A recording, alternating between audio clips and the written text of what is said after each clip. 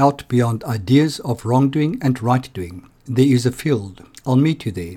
When the soul lies down in that grass, the world is too full to talk about. Ideas, language, even the phrase each other doesn't make sense. Hi everyone. I am so excited to introduce Mark to you.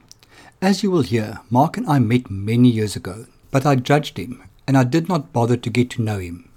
Years later, we ran into each other in the rooms of Narcotics Anonymous, and I immediately felt an intense connection with him. How weird is that? I always loved Mark's sense of peace and his calm aura, but I never knew the paths he walked in order to develop this sense of spirituality. He uses words, concepts and practices that I have never heard of in my life, and I doubt if I will ever be willing to investigate them for a deeper spiritual sense in my own life. I was truly in awe about his commitment and loved every second of our chat. I hope you do too. Here we go.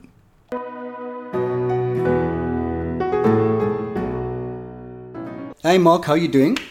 I'm alright, Freddie. Nice to see you. Nice to be with you. It's amazing. We haven't seen each other. You said it's years, but it can't be that long. Far too long ago. It is really awesome to see you. I think of you so often. It's just lovely to be here. I've never seen your space. And it's such a nice space. It's so artistic. It's so you. Thank you. It's nice to have you here and share this with you. You've been here a long time. It's 14 years. Oh my God. Wow. And I've known you for how long? That's debatable. Yeah. 18 years? Yeah. Because I got to know you through a mutual friend. And I didn't like you. Not because I didn't like you, because I didn't give you a chance. I judged you right from the start as I don't like you. And I'm so sorry I did that, because knowing you, I missed out on so much in my life. But I was just judgmental. I didn't allow people the opportunity to... I didn't allow myself the opportunity to experience people. You know, I was actually thinking of that earlier on. Can you believe it? I remember you saying that you had difficulty because you thought I was weird. Yeah. And I was just thinking, what does that mean? And now that you just said that, I would say, you know how we label ourselves, like you said that you're judgmental. Maybe we can just step and say, well, you judged. It doesn't mean that you're judgmental. There's a difference. I like that, yeah. And I guess I just presented something that you were unfamiliar to. Yeah. So you probably presented something to me that I wasn't ready to see myself. Yeah. And which now, looking back, I'm very grateful that I've discovered.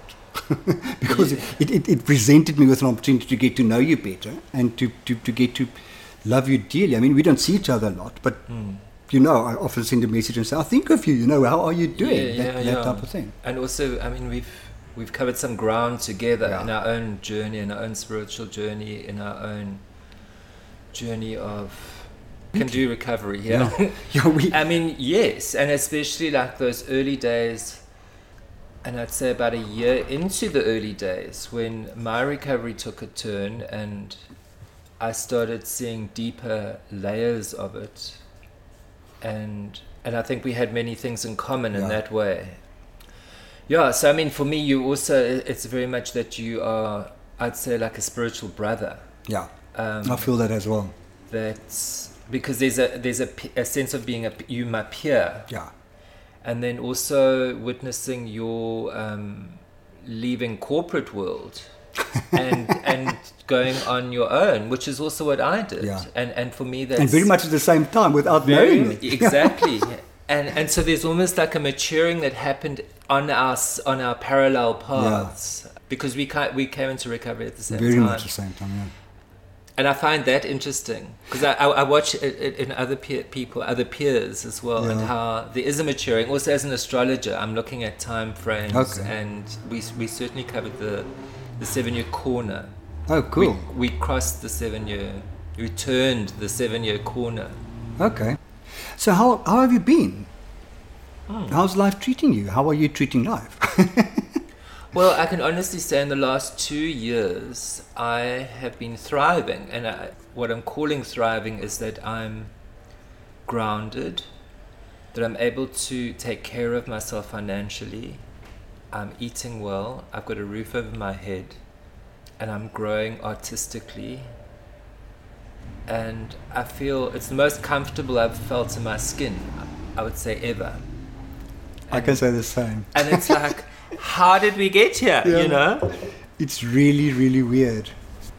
I sometimes just want to say it's age, but I don't think it's that. I think both of us have done a lot of work on ourselves over the past few years. It flows from that. You originally from KZN, the alternate car. Yeah, I was born in Pietermaritzburg. Are your parents still alive? Are they still there? Where are they? Now, my dad died in 2001. My mum still lives there, my brother lives there, and my sister lives here in Cape Town. Okay. And are you close to them? Do you see each other? Very seldom. We're not particularly close. There's no animosity. And I'd say there's an intimacy. We can be very honest with each other and open with each other, but we just, I guess, are very different people and are very independent people. Yeah. You've got no need to spend that closeness. You find that closeness in other people and other things. Yes. You don't need it in them. Yeah. Yes, and my family upbringing wasn't necessarily a happy place and a happy space. I think I would have preferred a more cuddly family. You know, like when you've got siblings, like a puddle of puppies, you know, and like, but that wasn't the case. It was more detached and I guess more adults. Maybe that comes from dysfunctionality. My father was an alcoholic, and there was violence. There was always this like brooding violence. So they kind of made a lot of space between things, I suppose. That changes dynamics forever. Yeah. Have you visited adult children of alcoholics yet? No, I think I need to play that place a visit. It is so freaky that virtually every conversation I have ends up there. Really? Yes. And sorry for the listeners, but I say it every bloody time we talk, is I hear such good things about it. People who've done the steps and the journeys in other fellowships suddenly end there. Yeah. And apparently it rips a few layers of the onion off suddenly. Okay. One friend said to me, I feel a vulnerability that I've never felt. I feel a sensitivity. I feel that young boy whom I've never nurtured. He's with me suddenly. Have you gone? No, because I don't have an alcoholic parent. Okay. But my journey at the moment is taking me to Codependence Anonymous. Yeah, okay. Which I've been wanting to do for a very, very long time. And suddenly it's just happening. So I'm really excited about that. Yeah. And did you grow up in a religious family, a spiritual family? No religion at all. I went to Sunday school twice. My mom, she was a Sunday school teacher, and then she looked towards the church for assistance and support in dealing with her alcoholic husband, because her family actually rejected her for marrying my father. Okay. Soon after they were married. So she was looking at the church for support, and she never got it. Okay. So she felt that the church, Christian church obviously, was fundamentally hypocritical. So she let it go. And then she has increasingly become atheist, and very strongly so. And that has had a bit of conflict for me, because for me, in many ways, I feel very grateful that I wasn't brought up with any specific thing. Specific organized religion, enforced dogma type of thing. Yes, and nothing was forced. Okay. I mean, besides the indoctrination we had at school, and I would say it was indoctrination. I mean, you use that word without thinking about it, and I agree with you. It was exactly that. Yeah, it was assumed that this is the way it is. I mean, okay, I also need to step back. I don't really have issues around religions. Yeah. For me, it's absolutely fine. I think there's some good things about them, in terms of community and development of one's spirituality. And there I do have a distinction between spirituality and religion. Yeah. religion being far more culturally loaded. But then it's also quite difficult to separate them out, because we are also, I can't pretend that I haven't been brought up within the Western tradition, which is primarily Christian, Judeo-Christian.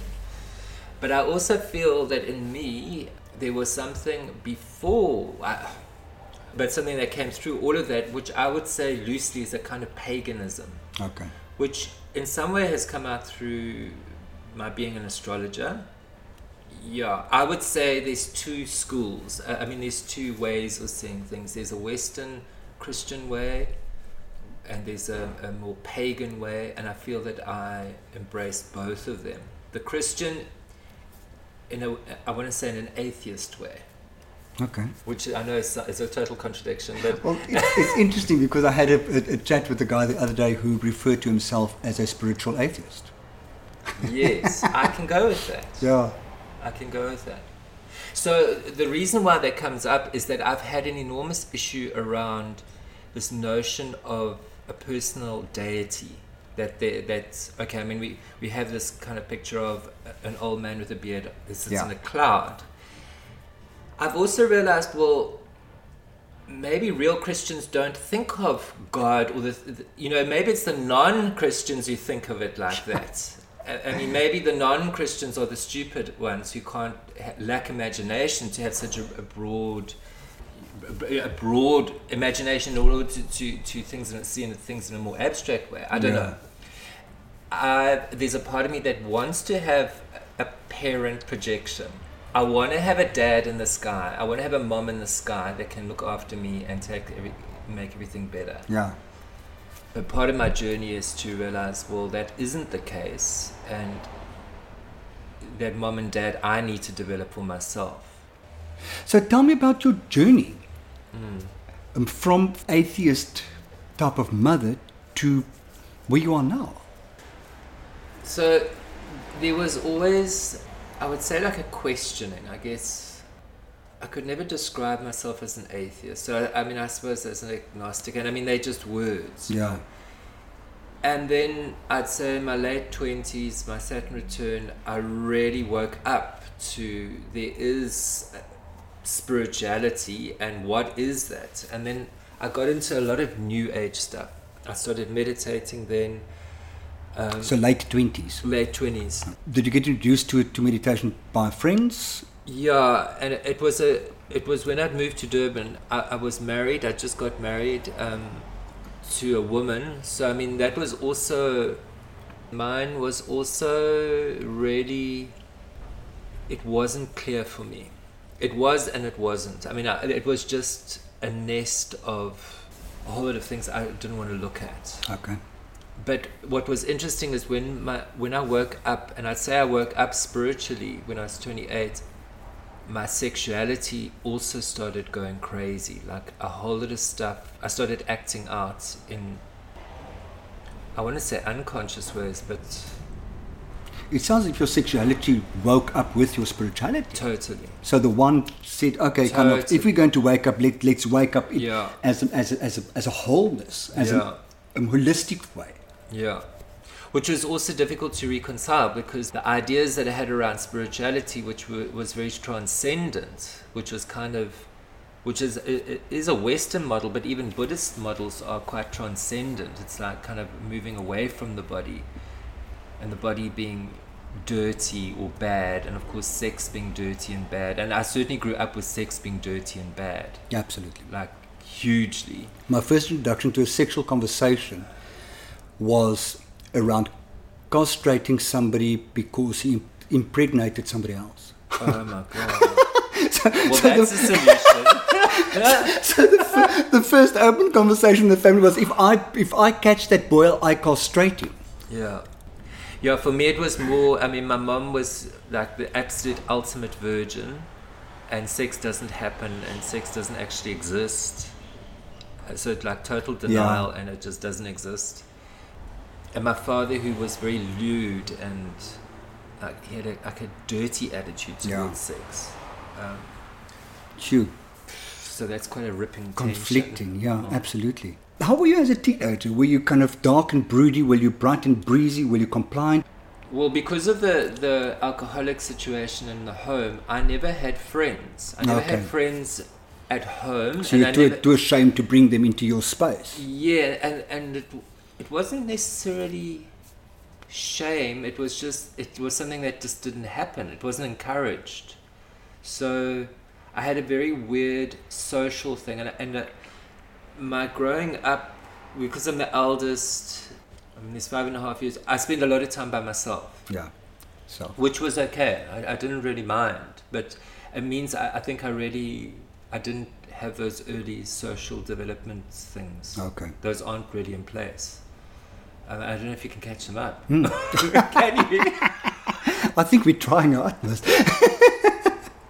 We're trying to grow up. We're trying to learn those skills that we just didn't acquire when somebody like Piaget would say we should have.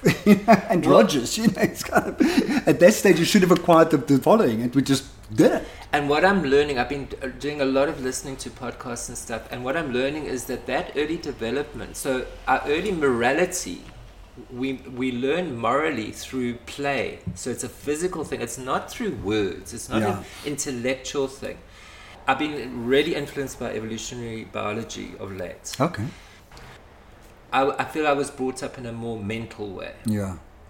And I missed out, and I don't think you can actually learn those things later on in life. Yeah. There's a big gap. Yeah. Oh, wow. And I get that. I mean, that therefore leads to a whole lot of intimacy issues and physical, how I am physically around other people in a body, around other bodies. It's difficult. You mentioned earlier that you wished your family was more like puppies. There we go. And I grew up in a family also where for a very long time we were never touched and hugged. We were never told that we were loved. Yeah. I made a conscious decision to break that mold and to start hugging my family members when I see them, and to tell them I love them. Yeah. The first time my mother told me she loved me in my late 20s, I called my brother and asked whether she's got cancer. Oh God. Whether and she wasn't a cold woman. Yeah. It was just that love was expressed differently, and for them that was completely okay. I just had a different need. I wanted to be touched and told that I'm okay, and told that I'm being loved, and told that I'm being cared for. Yeah.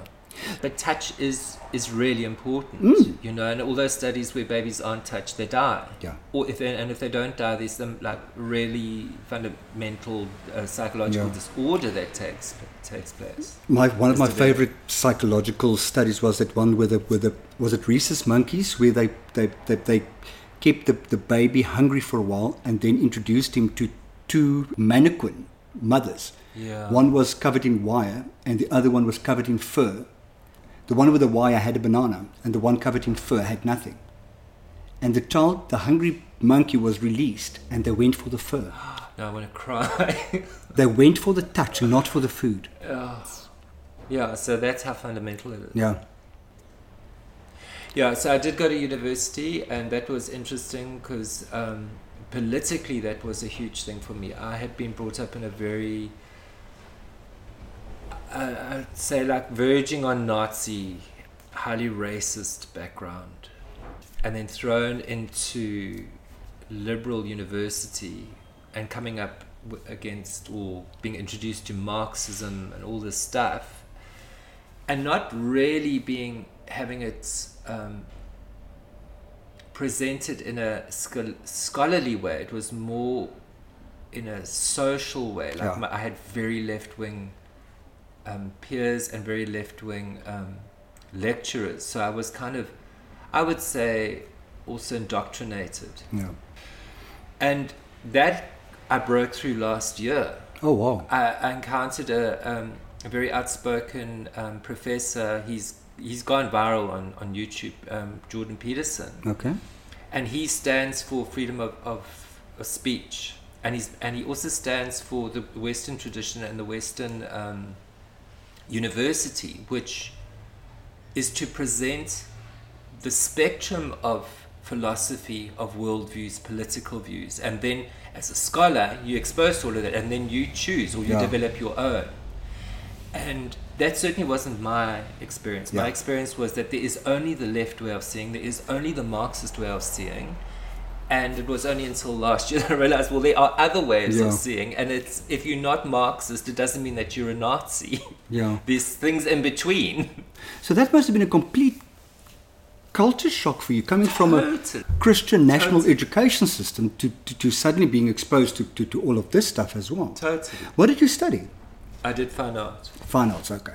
Which is more progressive, more open. Yeah. What did you study? I studied, I went to varsity to become a psychologist. I studied BA psychology and sociology. Okay. But I hated the psychology department. I couldn't relate to them at all. So your varsity life, was there a sense of spiritual development while you were discovering all this other political being, the growing in art? Because you're an artist. Do you call yourself an artist? Yeah. So, I mean, art had always been there. And it was, what was interesting was I did the other subjects I did. So I mean, your fine art course is very much set. You don't have within it. You're going to choose. Are you going to do sculpture? You're going to do this, whatever. Yeah. But I still needed to do other BA subjects. So there's history of art, and I mean a huge part of art and certainly art history is the spiritual. You know, artists have always been engaged with portraying or being or representing spiritual states. Absolutely. And in some cultures, the shaman is also the artist. So the artist is also kind of like the kind of priest, shaman person. Yeah. And then I also did philosophy. Okay. So philosophy has always been there. And philosophy is also a way into spiritual, metaphysical realms. Yeah. And then I also did religious studies, which I really wasn't focused in that course. And then I did classical civilization, which, I mean, the Greeks and the Romans, that certainly anchored a kind of paganism. Yeah. So what I'm hearing from you is that your spiritual growth was part of your growth journey. It was kind of embedded. Yeah, it's always been there. In it. Okay. Always been there. So that, I mean, when I was at varsity, there was that phase of happy clappers. I don't know if you had it. I think it was an 80s thing. So there was that lurking around. Look, I mean, I was exploding when I went to varsity because I had my new freedom. And I mean, the first thing that I was able to the way I would express myself was with my appearance. So I mean, and it was the early 80s, and it was just crazy. I mean, I caused car accidents with the way I looked, and it was wild. It was really wild. And so then sharing the same space with like happy clappers, and I'm going wild. So it was kind of, okay, Christianity is bad. I think I worked through a whole lot of that stuff, and then I encountered the New Age stuff, as I said, in my late 20s, which also was, I think the New Age is very denigrating towards religions, and I don't know if that's really fair. And I was exposed to a lot of like quite far out New Age things, like channeled entities, alien stuff, human potential stuff. And did you go on that ride? Did you, as you got introduced to them? I was very immersed in it. Okay. I was very, very immersed in it. And I feel very different. For me, a lot of that is very much wishful thinking. Like, oh, I'm creating my own reality, and I can change it just by what I'm thinking, which life has shown me isn't the case. And there's more to life than what I'm thinking. Zen has certainly shown me that. I can actually put down the thinking. There's something far bigger or more or whatever before thinking. Yeah. It was fluffy. It was very kind of flaky, like what you were saying about psychology. It was also... Okay. I mean, at the same time, I also studied astrology. I did a 2-year astrology course. So that I was taking very seriously. And there's something very pragmatic about astrology, because you can see what's going on. It's the movement of the planets, and it's the movement of seasons. So that's very grounded. Yeah, I mean, that then I came across the Flower of Life stuff, all the Pleiadian stuff. I mean, it's like far out shit. Oh, wow. Like way out Yeah. shit. And it could also still be all true. Absolutely. Yeah. I won't be surprised if it is true. But I got a very clear message in my mid-30s towards, or maybe even later, I need to be more grounded. Okay. It was those were mechanisms to unground myself, and of course that also fed into a whole lot of drug addiction. So coming into recovery, which only happened in my mid-40s, I had to drop a lot of that stuff. Yeah. Because it was ungrounding me. You mentioned meditation earlier. You also teach meditation, or you did at some stage? No, I've just been part of groups. Okay. So that first introduction to meditation was through Lazarus, which is a channeled entity. Okay. And Lazarus is pretty fucking amazing. It's really incredible. And it would also, and the standard format would be like a 2-hour thing, and you'd have like an hour or 45 minutes introduction to a specific topic. There would be a meditation, and then and they would still cassette tapes. The fourth side The good old days. a practical application of whatever it was, like how you can actually apply this in your life. And it's very much about, well, you do most of your work in meditation. So I understood meditation as the space that you can go into, which is you working on the mental plane, not astral plane. I mean, I got into all that kind of stuff, like you got all these different planes and all the different chakras and all this shit.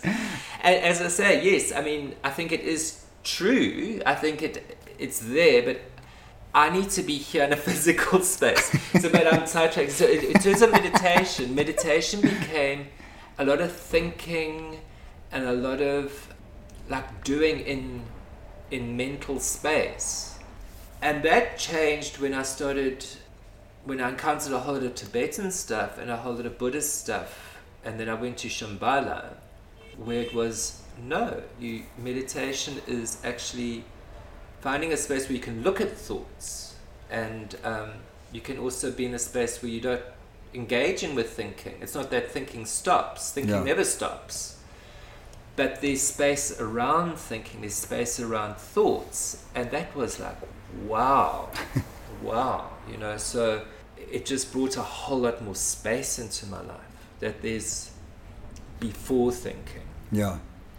You mentioned earlier drug use. Obviously, I know there was that, because that's how we met. That's in recovery, that's how we connected through recovery. But did you take drugs in a way to connect spiritually? Did you connect it with spirituality in any way? Yes, well, I had a very powerful experience. I was doing a course called Psychophonetics, so that was based on Steiner, and that's a healing modality of, it's kind of like magical theater, where you go into a whole lot of emotional wounds, psychological wounds, and then you act it out. Okay. And it's very strong. So I was doing that course. So I was quite processed and processing, and then I started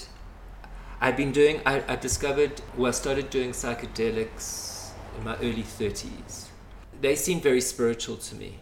They seemed to open up spiritual spaces. And for me, it was also like a shamanic path. And then I did an ayahuasca, which was extremely powerful. What is that? That's the South American, well, it's DMT. So that's the neurochemical that gets released when you die. It's like the death experience. Oh my God. And it was a very powerful experience. And it was beautifully held by a 13th generation Peruvian shaman. So, I mean, it was like, we get the best. And it was very beautiful. It was well held. He was such a master at what he was doing. And I had an experience there which I call one of the most powerful experiences of my life, and it's difficult to put it into words because it's psychedelic space and it's just like non-verbal. And basically I found myself in a space where I was nothing, and I knew that to be like the essential self, and it was home, and it was extremely plain. It was like water. It wasn't like hysterical or fireworks. It was dead fucking plain. Okay. And I got a very distinct message that was home, and it felt absolutely fine. And whatever I identify with prevents me from being there. It sounds as if the picture I'm getting in my head is of a tree in winter stripped of all its leaves. Of the all you see is the essence of what there is, without the noise, without the razzmatazz and the hangings on, all those things, just plain. But that's essence. Well, it was or more... Not. The essence is a bit of an issue because that can bring up a whole lot of other things. It was more an emptiness. Okay. And an emptiness that wasn't scary. I like the analogy of water, where water is just very plain and it really satisfies a thirst. Yeah. It's the only thing that will satisfy. So that emptiness, which I also now experience in meditation, is that satisfies that spiritual, and I want to say it's a spiritual thirst. So 3 months after the ayahuasca, I did the Vipassana, which is a 10-day silent retreat. Oh my God. Okay. So you're meditating from, and it is hardcore. Ayahuasca is hardcore as well, because you go, it's like you sit in hell and you burn. You burn in hell and you're burning off a whole lot of shit. Oh my God. It's not like it's not a party drug. It's not an ecstasy trip. It's not an ecstasy trip. And so I did ayahuasca, I did Vipassana. So you're meditating from 4 in the morning till 9 o'clock at night. And it's really hard. And it's also like an initiation in fire. You like burn up. And I had a very similar experience as I did on ayahuasca. So that for me said, okay, that states, and I'm aware that it's not something that I'm chasing. It's not something that can be attained, because in a sense it is already. It's not something to chase after. Is achievable through meditation. So at the same time, I was exposed to In-School Theory by Ken Wilber, and he is a huge advocate of meditation.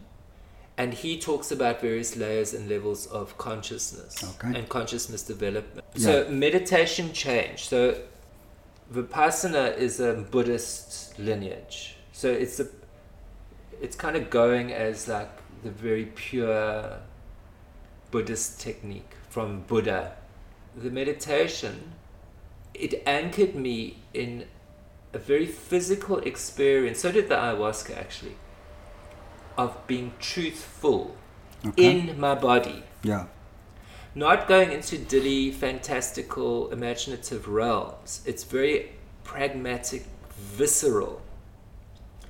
And then I was able to, and I had to get honest that a lot of that psychedelic stuff was sheer escapism and was part of my addiction, that I didn't want to be here. Which continued. I had done that when I was 42, but that continued and got progressively worse until my mid-40s. The desire to escape. So, behind all of this was a deep issue with being physical, a deep issue of being a human, a deep issue with being in a body, and being suicidal from the age of 9. I didn't fucking want to be here. It went through stages of being highly dramatic, like drama, poor me. Yeah. But I just didn't want to fucking be here. I didn't know how to navigate this being human. It was so fucking confusing. And it was only until I got into recovery, put the fucking drugs down, all that stuff to escape, which included not eating, not sleeping, not having money, being poor a lot of the time, having crazy ideas. And it was only when I got into recovery and started doing very basic things like sleeping and eating properly and taking care of my health that I think my spirituality could awaken. Yeah. Before that, it was scrabbling around in the dark. I'm not saying that I'm in the light now. I know. It's a case of I know I don't know. Or I know that there's a whole lot of stuff that I don't. Yeah. There was always that thing, I've got to pretend that I know all this shit. I don't fucking know. I'm okay with not knowing. Yeah. It's okay not to know. It's actually great not to know. So it sounds as if Oh, wow. Okay, It's a lot. Let me try and explain to you what I think I heard over the past few minutes. Is your trying to escape brought you back to you. And it was only once you could take the falseness that drugs created, that you could see the true you and actually connect with that whole path, that everything you've learned. Once you put the drugs down, you could connect with that actually and start pulling it into a whole. I don't. That lays a lot at the drugs door. As a bad. Yeah, it lays a lot at the door of addiction, which I don't necessarily go with. Okay. I think this is very much the human condition, and I think it's very much being born into the human condition that a whole lot of things happen. And yes, I am an addict and I've got an addictive personality. That's absolutely. I'm waving my arms and shaking my head and identifying. And what that really means is that I've got all these mechanisms in place that can pull me out of being truthful and being honest and about being in a body. Okay. That's what addiction very much is about for me. Escape. Okay. Spirituality isn't about escape. And I think for a while I thought spirituality was. It was about transcending this, getting away from this, which many religious paths are. Another thing, just, what we said about addiction was that also that inauthenticity and all of that. I came across Jung has always been part of my story as well. And Jung has always been part of recovery. Absolutely. And I mean, he is just amazing. And for me, I never got Jung as a student. I never, ever got Jung. Well, I don't think it gets taught. I think because he's so complex. And I think also Jung will say, how much responsibility are you really willing to take? Because he's basically lays it all at our feet and says you're responsible for it all. There is no room for victimhood. Yeah. And victimhood used to be my savior. It's all their fault. And as an addict, and as somebody who didn't want to be truthful and honest, I knew how to be the victim. Oh my God. Because victims get away with murder, and victims get other people to do things for them. Yeah. Which is a complete way of manipulating. Living manipulative. Total manipulation. For me, it's active addiction. Fully. Totally. Oh wow. So as you sit here today, you identify. How do you define yourself? Oh, it's hard. You've mentioned the you, like, okay, so it's been this thing of finding you. Well, what is you? I mean, if my big awakenings were, well, the you is emptiness, well, then what am I? Empty, nothing. And that comes as relief. So what is this thing that I call you, myself, I? It's all that. I mean, okay, Jungian stuff, it's the big self, all that stuff. And words just don't do it for you. No. Okay. No. In what way do you practice your spirituality today, or in which way do you live it?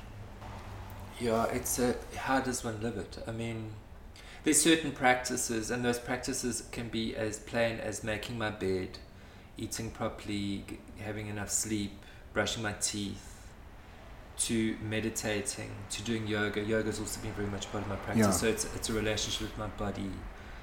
It's, Zen is also, it's like before thinking mind. But then it's also, how am I treating myself, but how am I treating other people? Am I coming from my head, or am I coming from my all self? Yeah. Am I being honest? I suddenly feel like crying now. Fabulous. I mean, at the end of the day, Fred, isn't it just all about being honest? And you are another me. So when I look at you, I'm seeing me, and how am I treating you is how I'm treating me. And the picture I have of you in my head is such an amazingly connected individual that animal connection was just part of what I saw in my head. Oh, you're not allowed, but I do love cats. I mean, Yeah. I've had many cats in my life, and I get cats. I mean, I'm not a dog person. Is it? I mean, dogs are gorgeous. All animals are gorgeous. I love animals. You're vegetarian. Cats, You're vegan. Vegetarian. No, not even. No, a lot of people assume I am. And I think we've had this conversation actually a few times already. No, and I'm eating more meat than I have in my entire life. Bad you. I mean, okay, try and do it as ethically as possible, Okay. But yeah, I mean, my body actually wants meat.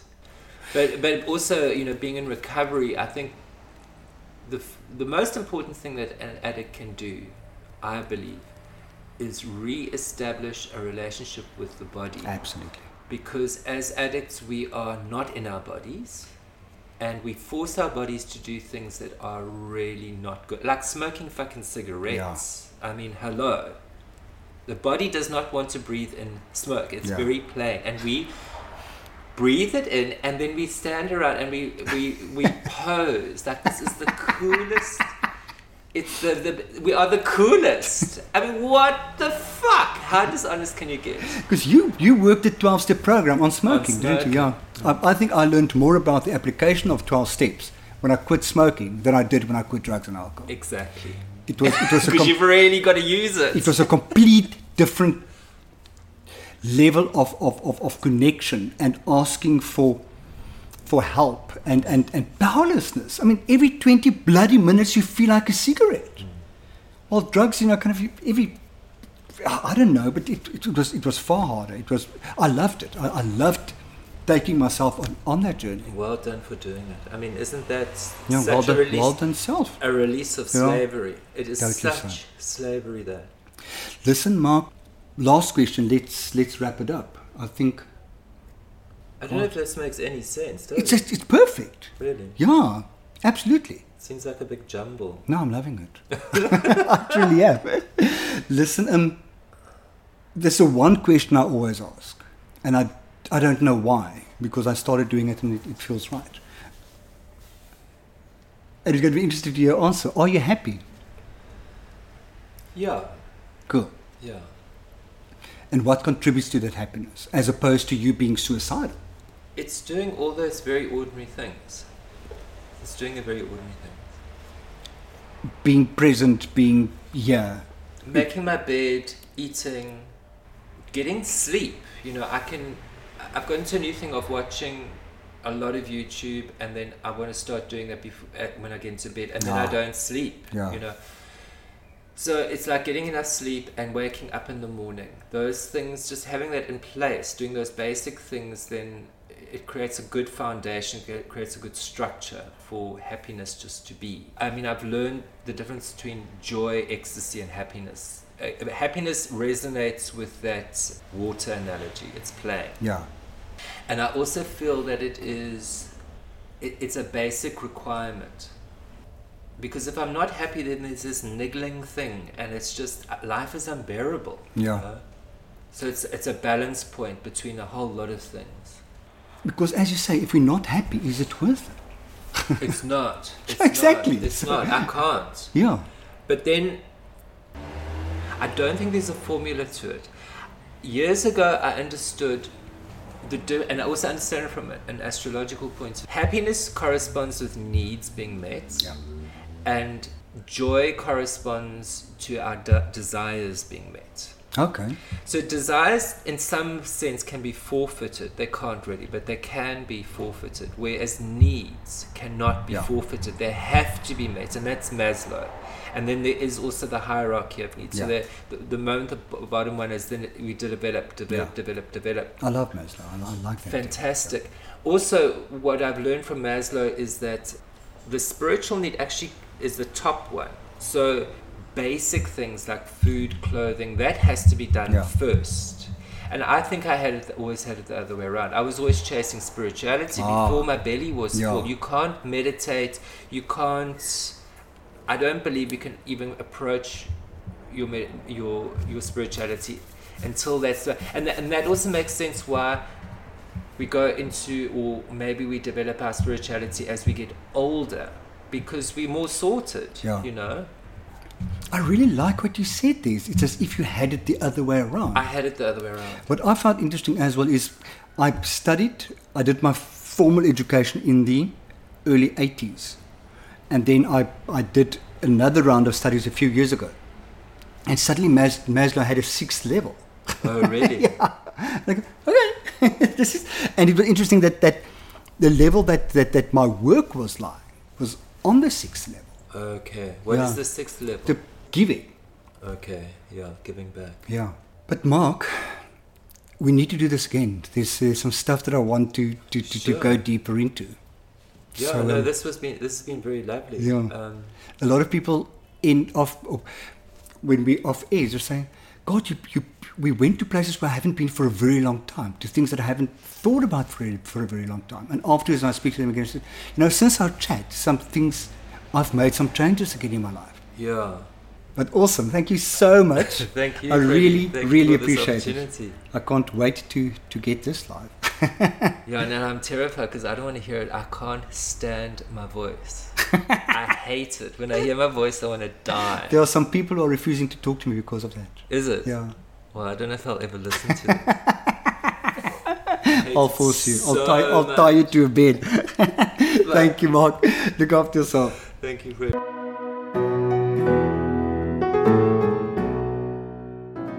Wow, that was really one of the most intense conversations of this podcast series so far. I have so much respect for Mark and his utter commitment to find the path that works for him. I love his inclusiveness on his journey, as well as his non-judgment of whatever comes along his path. I am so lucky that I received an original Mark Rautenbach from Mark as a parting gift, and have decided to use a non-professional picture taken by myself with my cell phone as a picture for this podcast episode on my website. It says enough. Mark's way of reminding me that I am enough. I like to think that it is a message to all of us. Not only are we all enough, but it helps to truly embrace the concept of enough in the way we live our lives. You can learn more about Mark's artistic endeavors on his website markrautenbach.com/The Educator's New Clothes, and on his YouTube channel www.youtube.com/user/MarkSplendidTV. If you have any feedback or remarks, please feel free to pop me an email or connect on social media. It will be great to hear from you. If you want to know more about what I do, please feel free to connect with me on my website, which is www.freddy.org.za, or find me on Facebook at www.facebook.com/freddy.org.za, or on Twitter at @RensburgFreddy. Remember that Freddy is always spelled with an IE at the end. Be safe. Bye.